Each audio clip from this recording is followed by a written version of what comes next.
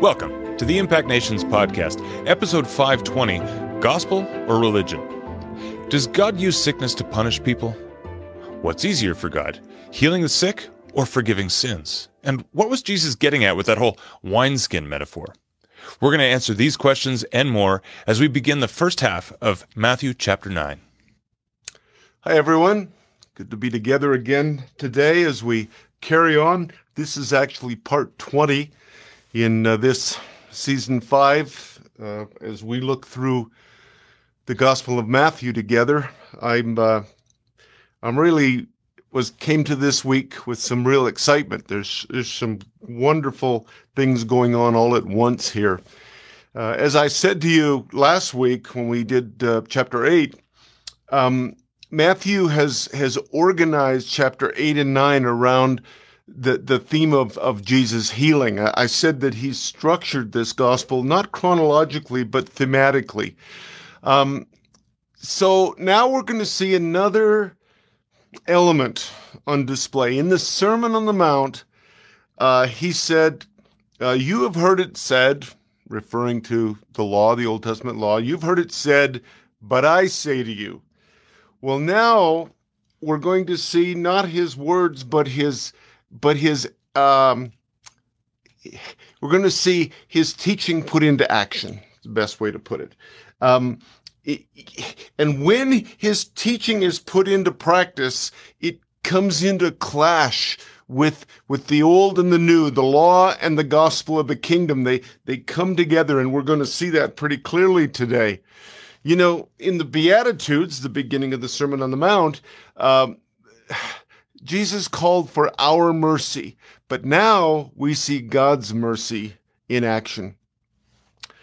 What we're seeing here we're going to look at 3 episodes. This is such a full chapter. I'm going to take 2 weeks on it. But in the 3 episodes we look at today, we're going to, among other things, we're going to see the incredible power of inclusion. Jesus lived, as I've said many times, the most inclusive life that was ever lived. He was always inviting people. He didn't exclude anybody. He said, of course you're included, even those who kind of self-exclude. and as I've said before, gospel is always inclusive, always. And the flip side is that religion, no matter how nice it looks, is by its very nature always exclusive. Because religion says, if you believe these things, if you believe like us, if you talk like us, maybe even if you look like us, then you can be us. But gospel says, no, God has created you wonderfully and uniquely, and you are welcome. In all 3 of these episodes that we're going to look at today, we're going to see this. Jesus gives a freedom to people that will be opposed by the power of religion. So let's dig into the scripture, starting chapter 9, verse 1 to 8. After getting into a boat, he crossed the sea and came to his own town, and just then some people were carrying a paralyzed man lying on a bed. When Jesus saw their faith, he said to the paralytic, "Take heart, son, your sins are forgiven." Then some of the scribes said to themselves, "This man is blaspheming." But Jesus, perceiving their thoughts, said, "Why do you think evil in your hearts? For which is easier to say, 'Your sins are forgiven,' or to say, 'Stand up and walk'? But so that you may know that the Son of Man has authority on earth to forgive sins." He then said to the paralytic, "Stand up, take your bed, and go home." As he stood up, and went to his home. When the crowd saw it, they were filled with awe, and they glorified God who had given such authority to human beings. In the other accounts, in the synoptics, we're talking Matthew, Mark, and Luke. In Mark and Luke's accounts, we see that this paralytic was lowered through the roof. Here, it's a detail we don't have. It's just out in the open. You know, Matthew's accounts are often shortened compared to both Mark and Luke. Mark's gift to us is to give us all the details, to provide all the color. Matthew's gift to us is just the essential details.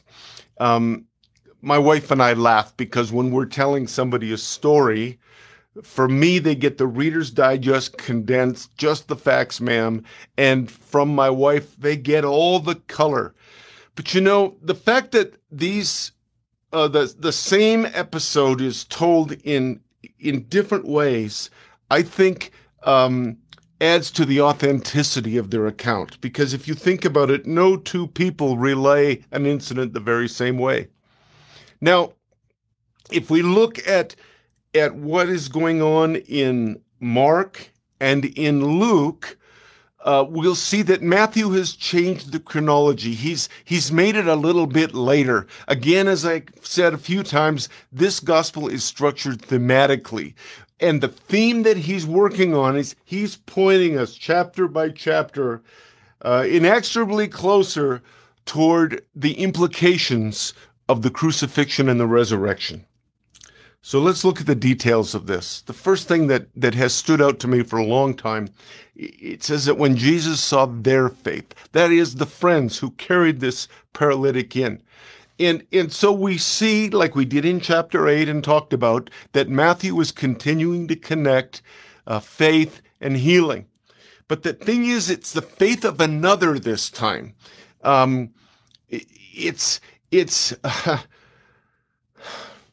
It seems like an atmosphere of faith is really important, but it's not always important in healing. We see in John an episode with a man who's been paralyzed for 38 years, and there's no indication of faith. But it seems that for Matthew, this is very often the case.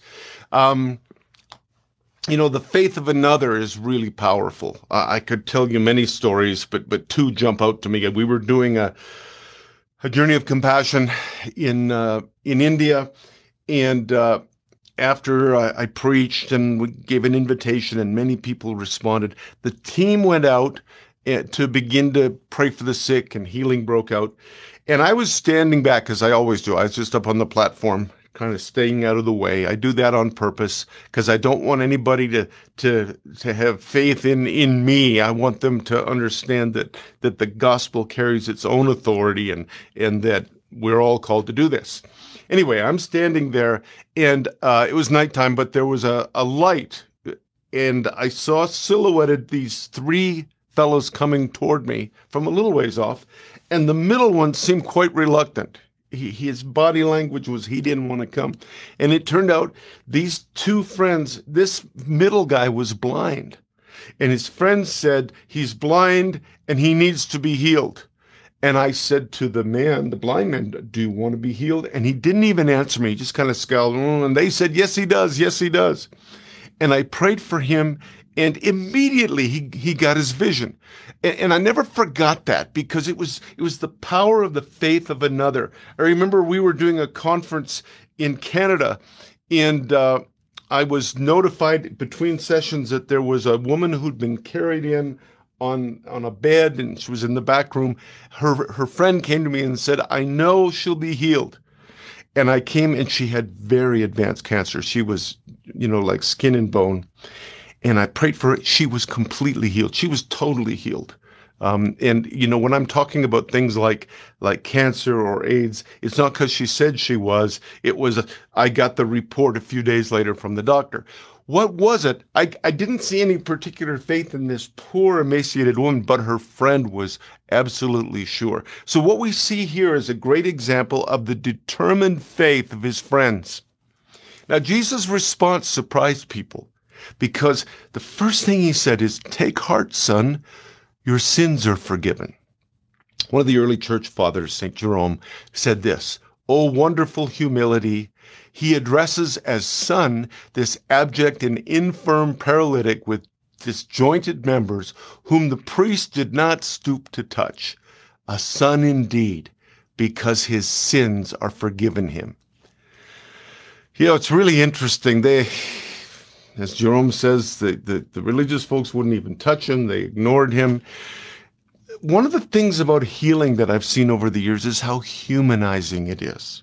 Someone who's maybe known in the village as the blind man or the deaf person, or I had the most remarkable example of this ever. I was walking through a village with someone in Andhra Pradesh, and we walked by, and there was a lady. She didn't, in my recollection, wasn't very old, probably 30, and she was lying on a straw mat in the dirt, side of the road. Everybody's just walking by like she's not even there, just invisible. It's a little bit like the homeless are often invisible to us, aren't they?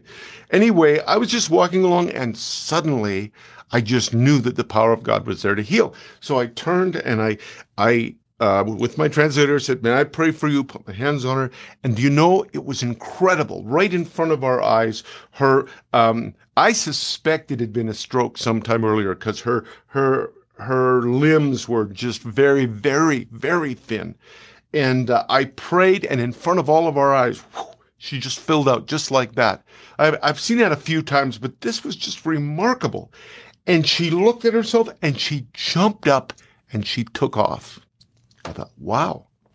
And we carried on the other direction. Probably 20 minutes later, I came around the corner of a different building in the village, and there she was, and she must have had an audience of 40 people, and she was telling them all what had just happened. And I had the opportunity to tell them about Jesus, and people came to Christ. But the invisible lady was now the focal point of everyone's attention. So healing has so many things that are wonderful about it. One of them is it humanizes, and this man was being humanized. Now, it's interesting that the first thing Jesus says is, "Son, your sins are forgiven."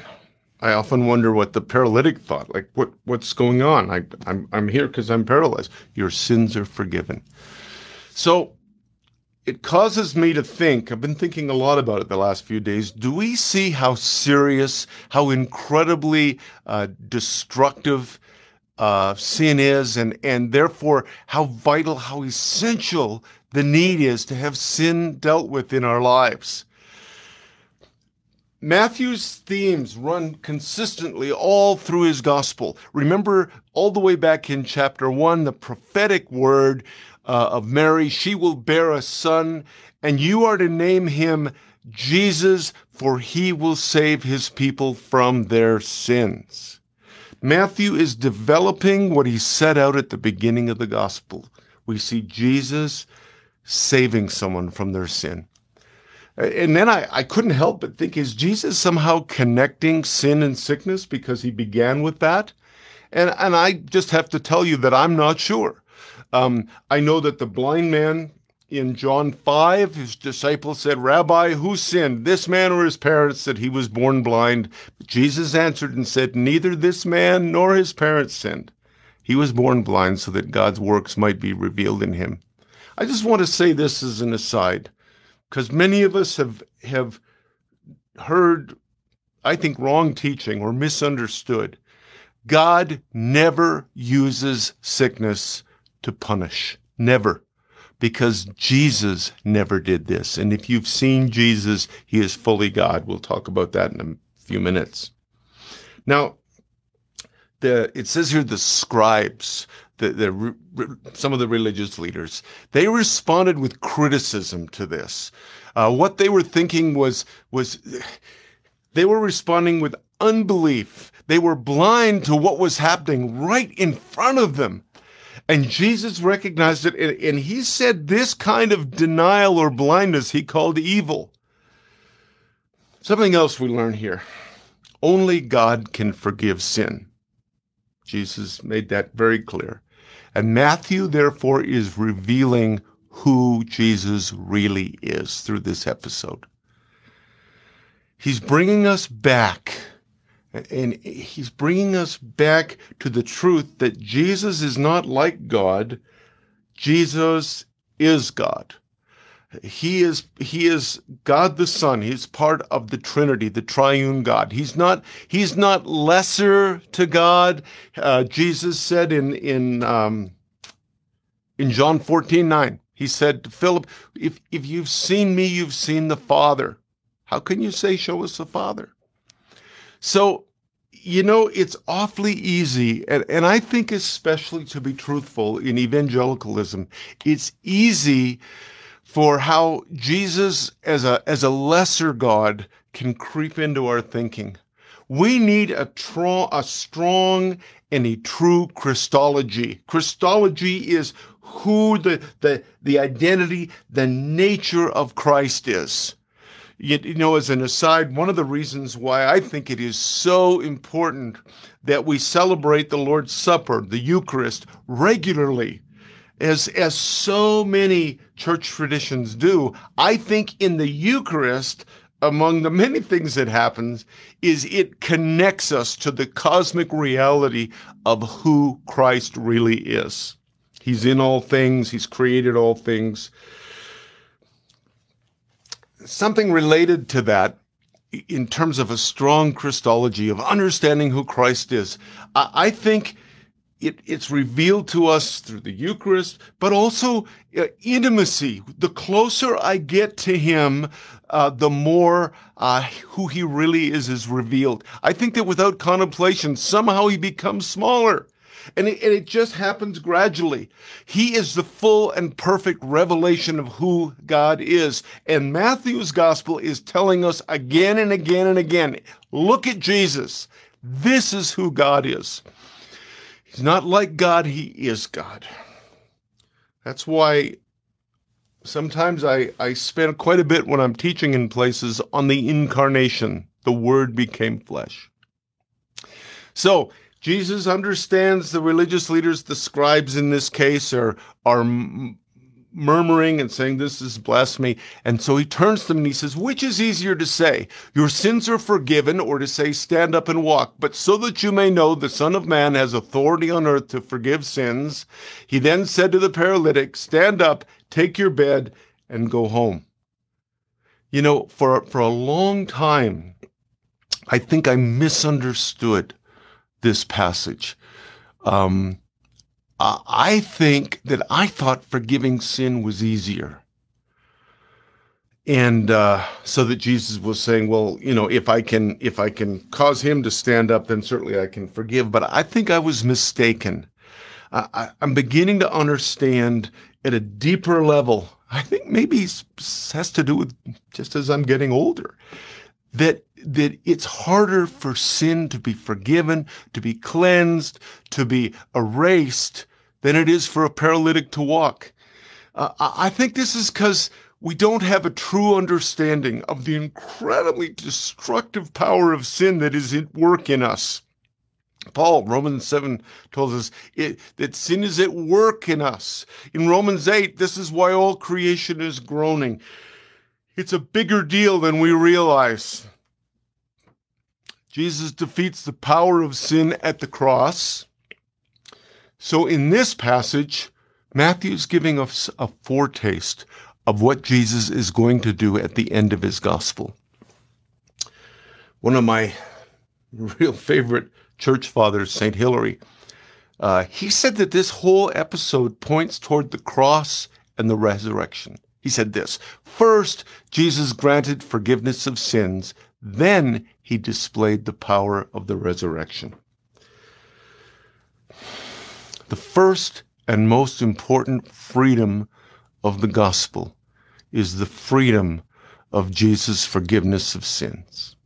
And I think freedom is a subtext, a theme through today's three various readings. It's interesting. After he stands up and he's healed, he says, now take your bed and go to your home. We've talked a lot about the literal, the moral, the spiritual, or water to wine reading. And I'm not going to go over that again today, but St. Hilary saw a spiritual water to wine reading in Jesus' command for him to take his bed and go home. He said this: we are being given back the way to paradise from which Adam had proceeded. He said it doesn't just mean his house, but ultimately we're headed back to paradise, and this man freely cleansed and forgiven and set free. And when the crowds saw it, they were filled with awe, and they glorified God who'd given such authority to human beings. It's interesting, if you look at a whole bunch of different translations, sometimes it says awe, sometimes it says wonder. But literally, the actual word is afraid. The crowd was afraid. Why were they afraid? I think they just encountered the holy power and authority of Jesus. And their response was fear. And that's pretty consistent as people encounter this holy God. There's a holy reverence, which frankly, I think we need more of. I really do. Not fear, not cowering, but a reverence of who this wonderful God is. Just in my morning reading today, part of my reading, I'm going through 2 Chronicles, and there's 3 different times in 3 chapters where the glory of God falls. And the priest can't minister, and the people are on their face. When Ezekiel encountered the vision of Christ, this living God with like he's on fire, like burnished bronze, he hits the deck. Daniel, the same thing. John, the beloved disciple, the same one who put his head in chapter 13 of John on Jesus' chest, when he sees who Jesus really is, he hits the deck. The people were filled with awe, but it was a fearful, reverential awe. It's interesting, though, isn't it? While the religious leaders are offended by this, the common people are in awe and they glorify God for what Jesus has done. What's Matthew doing? He's building a rising tension. Something inevitable is coming. And I think that this is a watershed moment right here. Well, let's move on to the call of Matthew, starting at verse 9. As Jesus was walking along, he saw a man called Matthew sitting at the tax booth, and he said to him, "Follow me." And Matthew got up and followed him. And as he sat at dinner in the house, many tax collectors and sinners came and were sitting with him and his disciples. When the Pharisees saw this, they said to his disciples, "Why does your teacher eat with tax collectors and sinners?" But when he heard this, he said, "Those who are well have no need for a physician, but those who are sick. Now go and learn what this means. I desire mercy and not sacrifice, for I have come to call not the righteous, but sinners." A few background points I want to make. Mark and Luke refer to Matthew as Levi, and Matthew, written by Matthew, calls himself Matthew. So what gives here? Well, it's most likely that he had a Jewish name, Levi, and a Greek name, Matthew. Now, it's really interesting that Matthew identifies himself clearly, but the other gospel writers call him Levi, and I think the church fathers had it right. They said that probably they were somehow trying to disguise or gloss over Matthew's disreputable past as a tax gatherer. Tax gatherers were really bad. But Matthew is fully disclosing when he introduces himself in his own account. He says he was actually sitting at the tax collector's booth. St. Jerome said this: "Out of respect and deference, the other evangelists were unwilling to call him by the common name of Matthew, but said Levi. Matthew calls himself a publican, a tax gatherer, a sinner, to show his readers that no one must despair of salvation if he's changed for the better, for he was suddenly changed from a publican to an apostle." Isn't that something?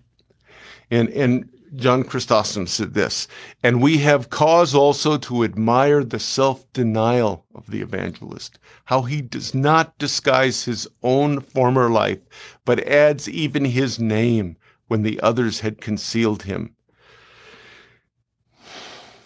It's interesting. You see, Matthew, his work as a tax gatherer, working for the Romans, he would have been fluent in both Aramaic, a branch of Hebrew, what the common people spoke. He would have been fluent in both Aramaic and Greek. And also, his work depended upon keeping accurate records. So I think this is a skill that he was going to find very essential for taking notes for his gospel that would be written some decades later. We may miss how daring it was for Jesus to call a hated, despised, outcast tax gatherer. It confronted the conventional ideas of what it was to be respectable. He says, "Follow me." Now, Jesus waited until the right time. He didn't say, "Follow me" to Matthew at the same time that he said it to the two sets of brothers. He waited for the right time because he knew the right time for Matthew's heart to respond. You know, sometimes we can get frustrated, or we can look back with some sense of remorse or loss. Why didn't I come to Jesus sooner? We have to trust Christ's timing in our lives. Now, we're confronted also that there's a cost to following. Matthew would have been a wealthy man. He probably had a large home. And he was used to being rich, and in that moment, he gave up the lifestyle of being rich. The point is this: to truly follow always costs something. That's why following is part of the process of losing our lives in order to find them. Remember that multiple repeated saying of Jesus. In the process of following, we are always dying to our ego self, I promise you, because Jesus is headed to the cross. Contrary to what is so easy to hear in the 21st century, Jesus is not calling for an adjustment to make you a better person. He is calling for a radical shift to an entirely new life. Now, I see this all the time with my travels, where the church preaches a gospel of radically following Jesus. It's going to cost you everything. This isn't an adjustment. This is a whole new life. Wherever that is preached, the church grows and the kingdom forcefully advances. Those are the people who become salt and light, not the ones who are responding to "you can be a better person," or "this is a good adjustment for you." Verse 10, "And as Jesus sat at dinner in the house, many tax collectors and sinners came and were sitting with him and his disciples." Luke fills in more details because, again, Matthew continues to only give us what's essential. So in Luke's account, Luke 5:19, "Then Levi," notice it's Levi, "gave a great banquet for Jesus in his house, and there was a large crowd of tax collectors and others sitting at the table with them." This is what Matthew was about to leave behind. And remember, Jesus said to Peter, nobody gives up or leaves behind family, houses, friends without receiving more in this life. I just want to tell you, my own personal testimony is that is absolutely true. I feel like I have family around the world. This week I've been talking to family, to spiritual sons and daughters and brothers in 3 nations in the last 2 days, and their family. Secondly, in his new kingdom, the kingdom of the heavens, there's room for everyone at his banqueting table. It says, and his disciples. So he was there and his disciples. Jesus is modeling a whole new kind of lifestyle. This is the kind of lifestyle, frankly, that I see with house churches, whether they're in Uganda or whether they're in India, right now, whether they're in Australia. It's a new lifestyle. It's a collegial, it's a coming together. This is a picture we get right here in Matthew's house of gospel life. And this is what the disciples who were brought in that day, this is exactly what they passed on to the early church. Another church father, Peter Chrysologus, said this: Jesus sitting at the table has more significance for Matthew than just dining. Jesus will be feasting not on food, but on the return of sinners. He will call them back through feasting, collegiality, and human affection, enjoying himself with their pleasant conversation while reclining at table. It is not a nice, quiet meeting, everybody sitting in straight rows listening to Jesus. It's life. I had a spiritual son yesterday said, as soon as you can fly, as soon as COVID will allow you, will you come and do life with us? And he was talking about his house church.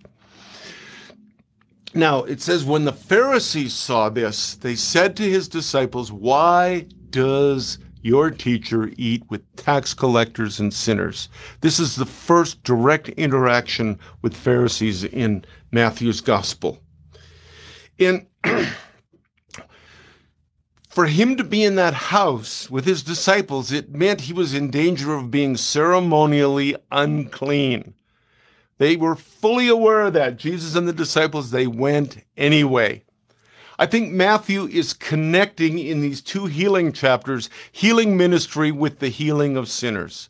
The sick need a doctor, and Jesus healed them. Likewise, the sinful need mercy, forgiveness, restoration, and Jesus heals them. The religious leaders were expecting a Messiah who would crush the sinful and would support the righteous. That is exactly the kind of messianic, Davidic Messiah that they were expecting. And now here they see the very opposite, and they were offended. He accepted and transformed the sinner, and he dismissed the righteous. Later on, multiple times, he'll call them hypocrites. Matthew, is making it very clear that Jesus' mission was characterized by grace, by pursuit of the lost and of sinners. Folks, if we're really honest, it's so easy for us to take this attitude of the religious folks in our internal attitudes and thoughts. You know, our flesh is always looking for someone who's lower than us, maybe less righteous than us. By the way, as an aside, I finished reading a terrific book called Caste, C-A-S-T-E. I would recommend it because it talks about how this is so societal, always looking for a lower class of people. Jesus' standards were an offense to the religious people, to what they thought was right. Later on in chapter 21, Jesus will say this, truly I tell you, the tax collectors and the prostitutes are going into the kingdom of God ahead of you. So they're outside Matthew's house, they're grumbling, they're complaining. Jesus hears of it, and he goes out and he says this to them. Those who are well have no need of a physician, but those who are sick. I think he was saying it with great irony, maybe even a bit of a smile. Those who think they're righteous are not looking for the great physician. Remember in Luke chapter 7, when the immoral woman, the prostitute, comes into Simon the Pharisee's house, and there's this incredible transaction that takes place. She receives healing and incredible new life. Simon receives nothing because he thought he needed nothing. In Revelation 3:17, Jesus says this to the church of Laodicea, for you say, I am rich, I have prospered, and I need nothing. You do not realize you are wretched, pitiable, poor, blind, and naked. Matthew, throughout these chapters, he keeps pushing us back to the center of his gospel, which is the Beatitudes. The blessings are there for those who know their need. And then he goes on famously in verse 13, now go and learn what this means. I desire mercy and not sacrifice, for I have come to call not the righteous, but sinners. Again, St. Hilary wrote, salvation for all people is preserved through the gift of mercy. He's quoting Hosea 6:6, and the whole verse is very interesting. It says this, I desire mercy and not sacrifice, and the knowledge of God more than burnt offerings. Matthew is unveiling knowledge of God, who God really is, as he unveils Christ. So Jesus is saying that this verse, Hosea 6:6, is the social point of the entire Old Testament. I think it's the equivalent of the golden rule in the New Testament. You know, there's many Old Testament sayings that challenge that human instinct to rely on religious ritual. And once I started, I wanted to put down 20 of them, but I'll give you 3. Isaiah 1, verse 11 and 16 and 17. What makes you think I want all your sacrifices, says the Lord? I get no pleasure from the blood of bulls and lambs and goats. Cease to do evil, learn to do good, seek justice, rescue the oppressed, defend the orphan, plead for the widow. I have loved that for years. Jeremiah 7, verse 4 and then 9 to 11. Do not trust in these deceptive words. This is the temple of the Lord, the temple of the Lord, the temple of the Lord. Here you are, trusting in deceptive words to no avail. Will you steal and then come and stand before me in this house, which is called by my name, and say, we're safe? And then Amos 5, 22 to 24. God says this, even though you offer me your burnt offerings and grain offerings, I will not accept them. Take away from me the noise of your songs. I will not listen to the melody of your harps, but let justice roll on like a river and righteousness like a never-failing stream. When Jesus says, go and learn this, I want mercy and not sacrifice. He's getting to the very heart of the Old Testament, and frankly, the heart of Scripture. And it's equal to him saying, I want neighborliness and not your individualism, not your private lives. We don't need more private religion. It's about me and God and me getting to heaven. He says, I want neighborliness. And this is mercy. You know, this episode's very powerful because if we can understand it and embrace it, it frees us from ever feeling unsure about being with the wrong kind of people. Jesus ran into the darkness. You know, a few years ago, I took some owners of significant companies, American companies, into East Africa, and we had a powerful time together, and I took them into garbage dumps, and I took them into all kinds of places. But I was thinking today about an episode that I hadn't thought about for a while. We took them into this drug den. It was almost pitch black. When I went in, I couldn't see anybody, and as my eyes adjusted, there was about 100 young men there, probably 14 to 19 or 20. And they were all sniffing glue. And it just felt so dark. And I watched these executives, friends of mine, I watched them just kind of tighten up. Understandably, they'd never been in a place like that. This is the wrong place to be in the wrong part of town.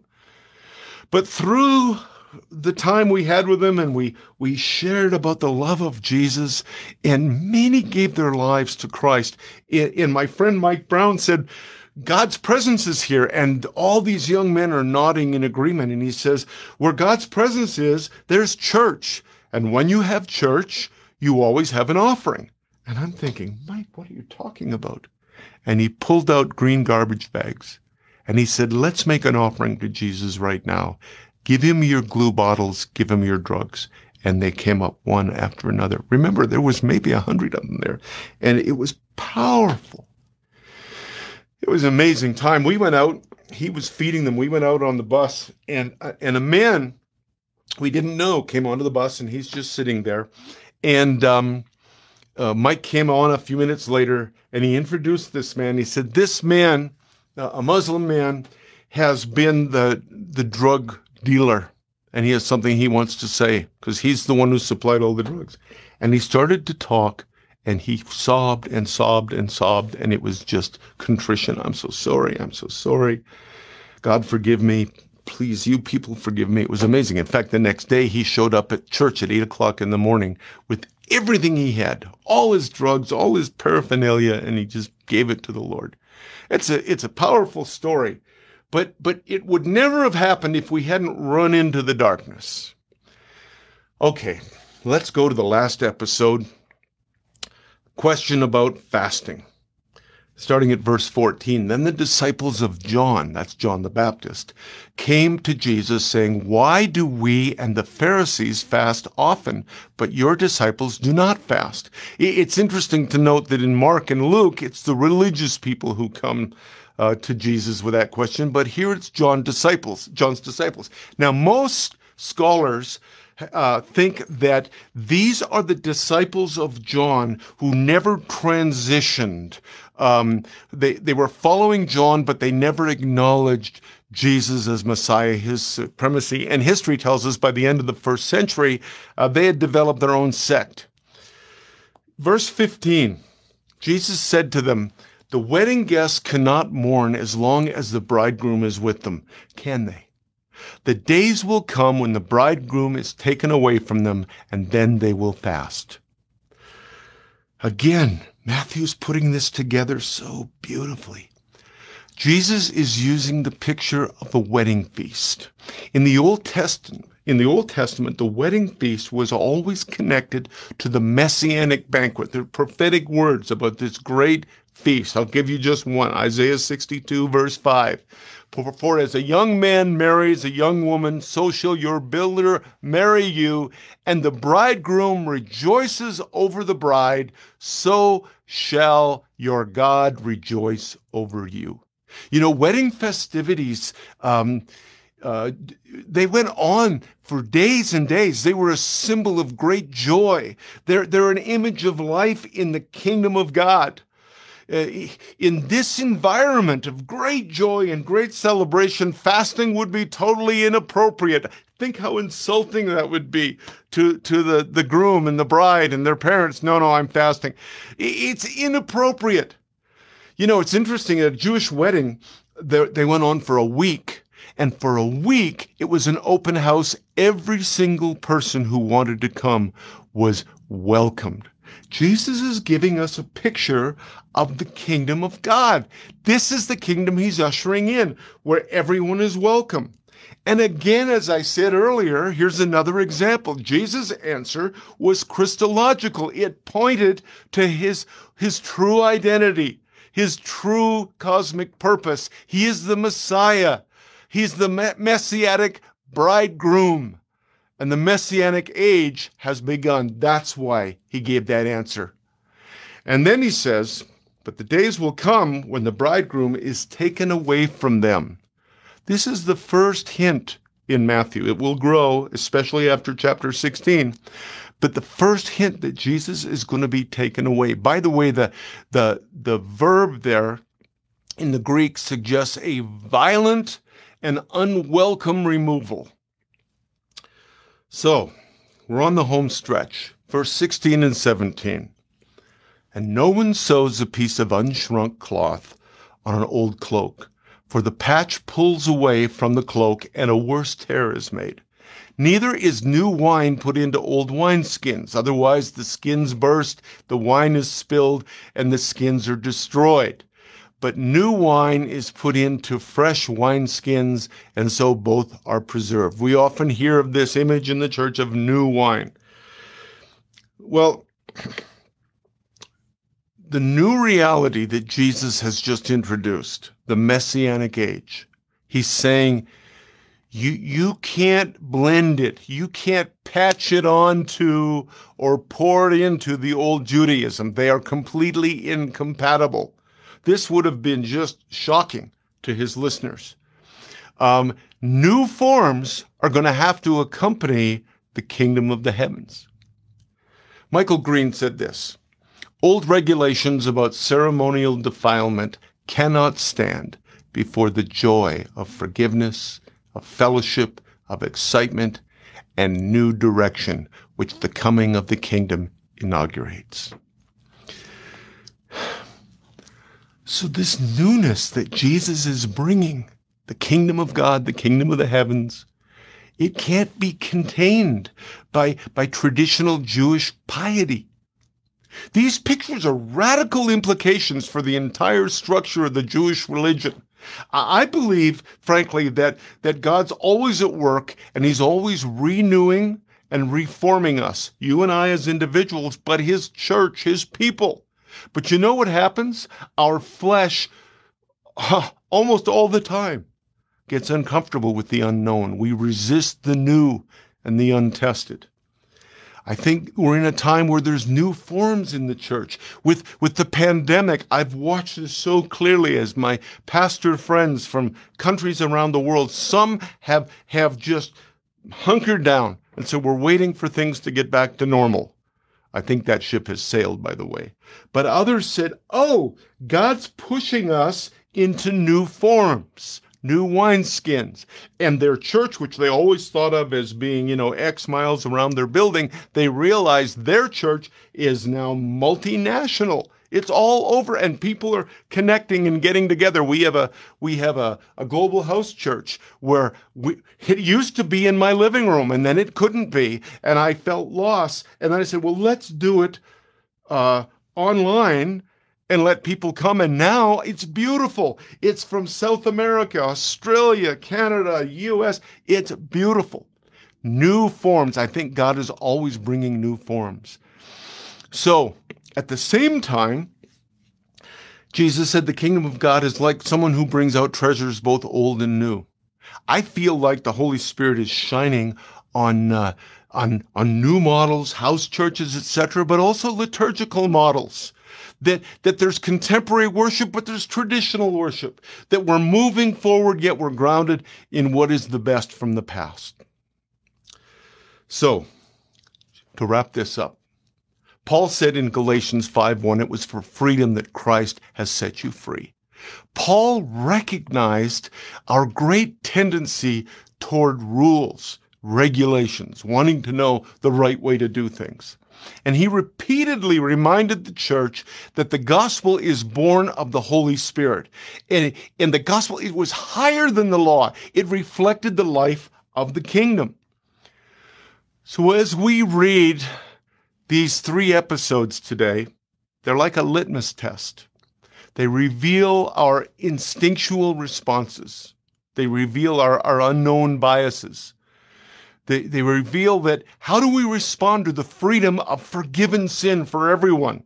How do we respond to the joyful freedom of being included, everyone, both here and now, like when they were in Matthew's house, and the great wedding celebration? These are at the heart of the gospel that Matthew spreads out before us like a feast in these verses. So I hope today has been helpful. There's a richness there that I find remarkable. If you'll just wait for a moment, we're going to get set up, and Tim and I are going to do some question and answer. If you have any questions, you can type those in. We would be delighted to answer or to just talk about any comments you've got. So God bless you.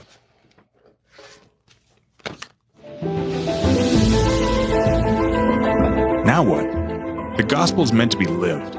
We now invite you to be a part of the discussion as we talk about how to apply this teaching. YouTube viewers can use the comments section below. You can also email your questions and comments to podcast@impactnations.com.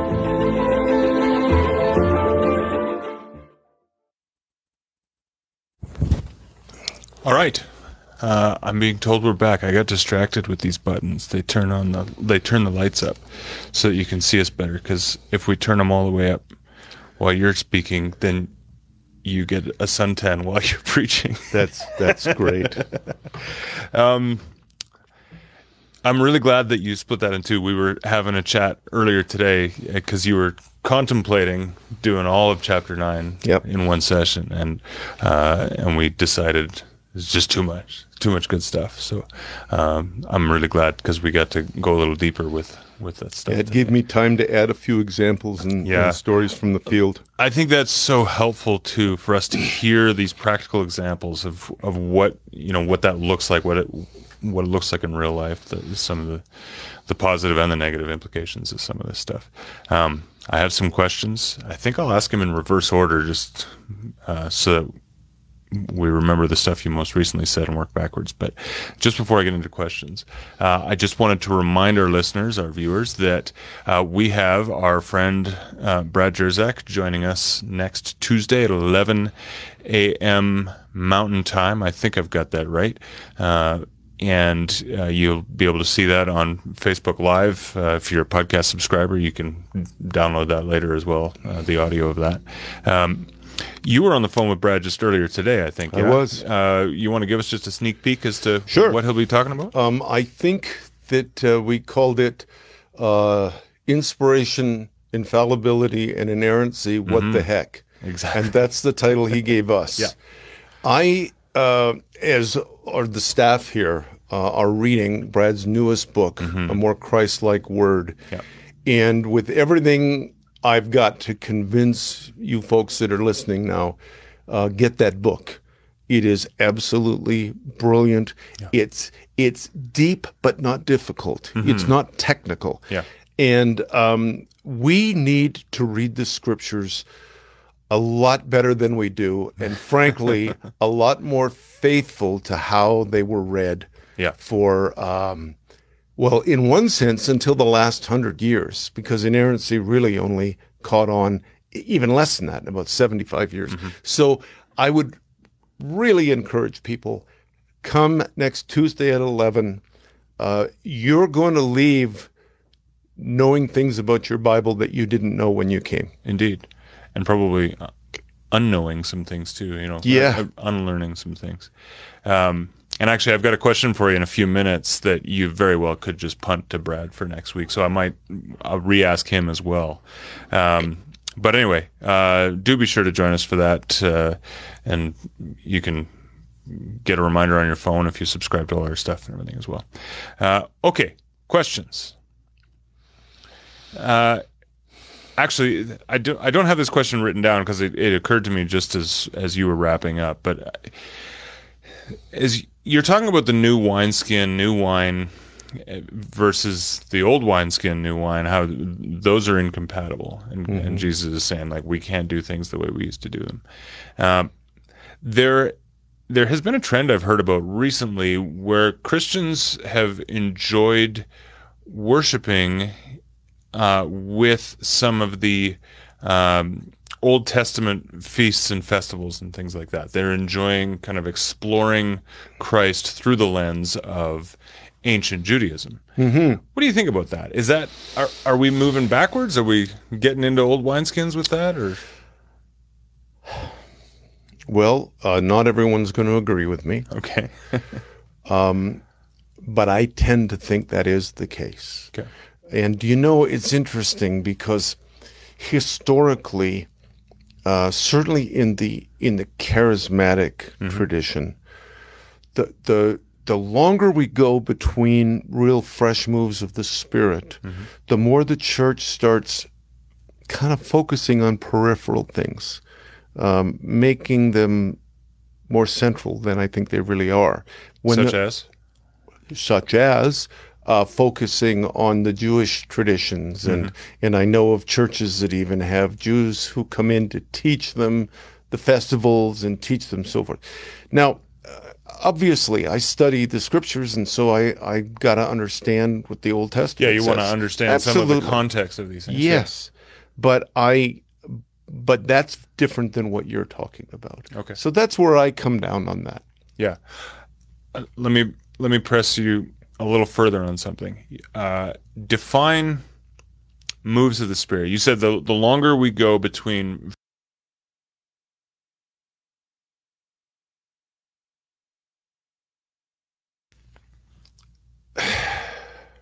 corporately, not individually. Yeah. I have moves of the Spirit happen, seasons in my life, we all do probably. Sure. Suddenly the scripture's very fresh, we're hearing the Lord. Indeed. But corporately, they tend to be marked by a greater sense of awe, which I talked about today. They tend to be marked by an ingathering of the scattered, sometimes even brand new, not yet believers come in. Yeah. but there's a gathering. It's like a fire. John Wesley said, people will come for miles around to watch a man burn. Yeah. And he's talking about that move of the Spirit. So these are times that have been often referred to as revival. Yeah, or what Peter called times of refreshing, right, in Acts. Yeah. So yeah, we could go on to a whole long discussion about what's revival, what's renewal, what's restoration. But that's what I would say I mean by a move of the Spirit. Cool. All right. Related, perhaps slightly, you quoted some Old Testament scriptures, and this is a question that we may give to Brad as well, but I'd like your take on it. You quoted some Old Testament scriptures where God is basically saying, like, I don't want your sacrifices. I've had enough of the blood of bulls and goats and turtle doves, and your grain offerings and all those things. So that begs the question, didn't he ask for those things in the first place? Like, why did he ask for them and then say, I don't need this garbage? That's a really dirty question. Well, you're reading the book. Because it opens up stuff. I was asked that. I remember 2011, I was asked a question like that, and I said, if I answer that question, we're opening up a can of worms that will go on for a long time. And they said, answer it anyway, and I was right. Yeah. So let's give that over to Brad. All right. Not that I'm not happy to answer it, but I think there's some stuff that might be more directly pertinent to today. Yeah, absolutely. And I think he'll be able to answer that in a greater context based on what he's teaching next week. So he'll have the time. And I'll be happy to chime in on that. Yeah, absolutely. All right. So there you go. That's what we call in the business a teaser. You mentioned a book called Cast. Yeah. You talked about our human tendency and societal tendency is to almost be on the lookout for those who are lower than us. I think the implication being so it makes us feel more important, feel better. Yes. What are some of the signs that we're actually harboring an attitude like that, and how do we do away with that attitude? Okay. How do we change it? I'm gonna move this. I was using it in, again, the religious leaders context, not the racial social context. That's a whole other thing. Yeah. Well, at least I know the Bible better than he does. Or, well, that guy, I never see him praying. Or she seems to have a bigger problem with gossip than I do. Okay. Yeah, so anytime you start doing a comparison thing, you're sliding. And you're comparing downward, right? So that you don't feel so bad about your prayer life and your scripture, etc. Well, it's interesting because you and I were sitting in this space just last night, doing a webinar on healing the sick, and a question that I asked you was, do you encounter people who have difficulty keeping their prayers short and simple, and instead sliding into this Christianese? And I think that could be a symptom of this very thing, where when you're praying out loud, suddenly you feel the need to sound very King James, or you use as many scripture references as you possibly can, and it's almost like you're trying to prove to yourself and those who are listening, I know my stuff. Yeah, I got the goods. Others. Yeah, good. All right, you had a really interesting point earlier about how Matthew refers to himself as Matthew, and the other two guys that write about him refer to him as Levi very often, and how he's just being real about who he was, where he came from. Yep. And it got me thinking about testimonies. I think we've all heard testimonies that really dwell on the who I was, and you wouldn't believe the scoundrel I was. I had a great pastor my first few years. He referred to those as I was a teenage werewolf testimony. That's very good. Now, I'm a guy with a testimony that very much has a before and after. Man, did I ever mess things up. And a very dear friend of mine has said to me in the past, like, hey, that's not you anymore. You don't need to dwell on that. But at the same time, A/B comparisons, before and after comparisons, are a great way to glorify what God has done, to demonstrate the power of God, the power of the gospel in your life. Where's the balance between dwelling on the before and operating out of the who you are in Christ, who Christ calls you to be. Now we're back to, like we talked about last night, is being sensitive to the leading of the Holy Spirit. And what might encourage one person, another it would discourage. That's really good. And and by the way, it's sort of consistent with the writers of the Gospels. They watched out for one another. You know, Peter was the hardest on himself. Sure. In Peter's account, which is Mark's Gospel, he didn't get out of the boat. He didn't have more courage than the others in his own account. Yeah. So it's consistent. Yeah. Wow. All right. Last question, and then we'll wrap it up. But at the very beginning, you talked about how they were in awe of Jesus, and you said the word actually really was afraid. Yeah. And so I just want to take a moment and talk about the fear of God, because it's very much a paradox, right? We are Jesus himself just a few chapters ago told us when we pray we can call him Father in heaven or Daddy in heaven, Abba. We're told that Jesus is a friend of sinners. He can be our friend, and yet there is also this call to reverence and the fear of God. Can you help us square that circle? Well, that's a really... You're asking big questions today. Indeed. Because we're walking a balance here. I am not interested, at least for me, in kind of a holiness gospel, because your list of what holiness entails is different than mine. I go to countries where they say that to dance is wicked. I go to other countries where, what's the matter? Aren't you rejoicing in the Lord? Why aren't you dancing? Yeah. Right? Whatever our lists are. So I'm not interested in that. But there is a sense in which there are times I'm just aware, oh God, you're amazing. And I don't mean you're amazing, hallelujah, but The weight, the weightiness of that kabod, realization. the weight of glory, Yeah. kabod. Yeah. And in fact, The Weight of Glory is a wonderful essay by C.S. Lewis that I would encourage everyone to read. The Weight of Glory, C.S. Lewis. And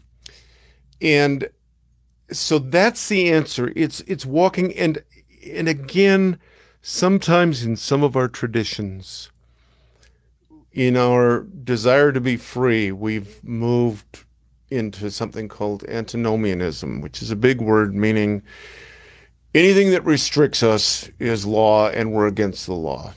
And fear could restrict us, right? Well, it can. When Jesus showed up, he said, don't be afraid. Sure.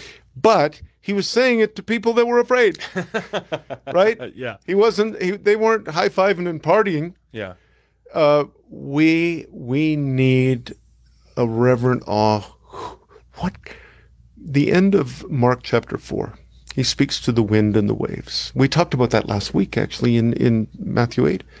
And they go, and I always picture Jesus going back to sleep, you know. And they go, what manner of man is this? Who is this? Yeah. And that's for me the reverent fear. Yeah. Good. Well, And I hope that these 3 episodes, as I said at the end, can be a litmus test for every one of us in the privacy and solitude of our relationship with the Lord, that all 3 of those can help us to see where we are. Yeah. And so that's really where I wanted to go today. Yeah. Good. Well, that was the first half of Matthew chapter 9, and I'm willing to bet that next week you're going to teach the second half of Matthew chapter 9. It was in my mind. You can join us Facebook Live every, what day is it? Thursday at 3 p.m. That's Mountain Time, of course. And if you'd like to subscribe to the podcast, we've got a lot of people who listen, probably on their commute, things like that. If you head to impactnations.com/podcast, there's a whole bunch of buttons of subscribe there. You can click subscribe. That'll be delivered directly to your portable telephone device. And do us a favor. Head to whichever podcast app you use. Give us a 5-star review. Tell people why you're enjoying listening to the podcast, because that's going to help others to discover this. And we've had a lot of people join the Impact Nations family in the last couple of years who discovered us just kind of serendipitously through their podcast searching app or whatever. And they've really enjoyed it and are now joining us and rescuing lives around the world too. So, and put an alert on your phone calendar for next Tuesday with Brad at 11 o'clock, because not only will you find it interesting, I think it's really important that we learn to really understand the Scripture. Really key. Absolutely. Very good. Well, thank you so much for being with us this week, and we look forward to being with you next week. Have a good one. Bye-bye.